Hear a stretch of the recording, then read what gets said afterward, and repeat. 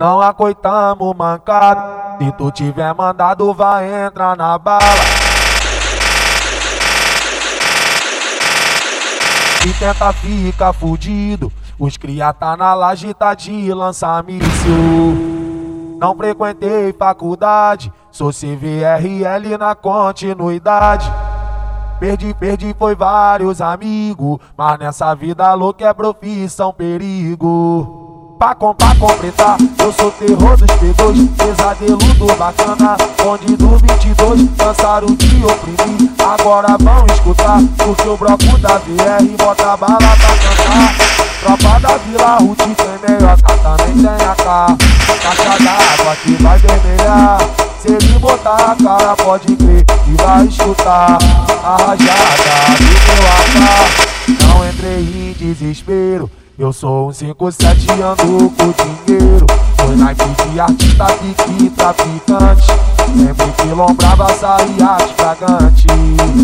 Queria ter o meu lugar ao sol, ser um artista ou um jogador de futebol.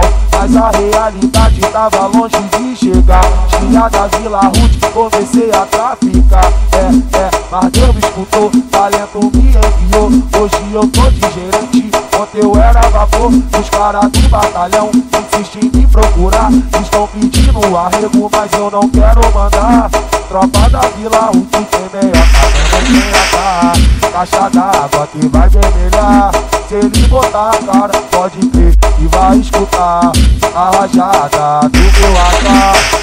Porque o papo aqui é reto, vagabundo não se ilude. Mas se tu não tá ligado, é a tropa da Vila Ruth. De Troia tá presente, escuta o que eu vou te dizer. Não me leve a mal, alemão tu não se ilude. Você vai entrar na bala se sentar na Vila Ruth. Ó, não me leve a mal, alemão tu não se ilude. Você vai entrar na bala se sentar na Vila Ruth. É o bicho menor. Ei DJ Troia, é o baile da Vila Ruth. É a tropa da Vila Ruth, mais lotado da Baixada, mais pesado e é o bicho menor.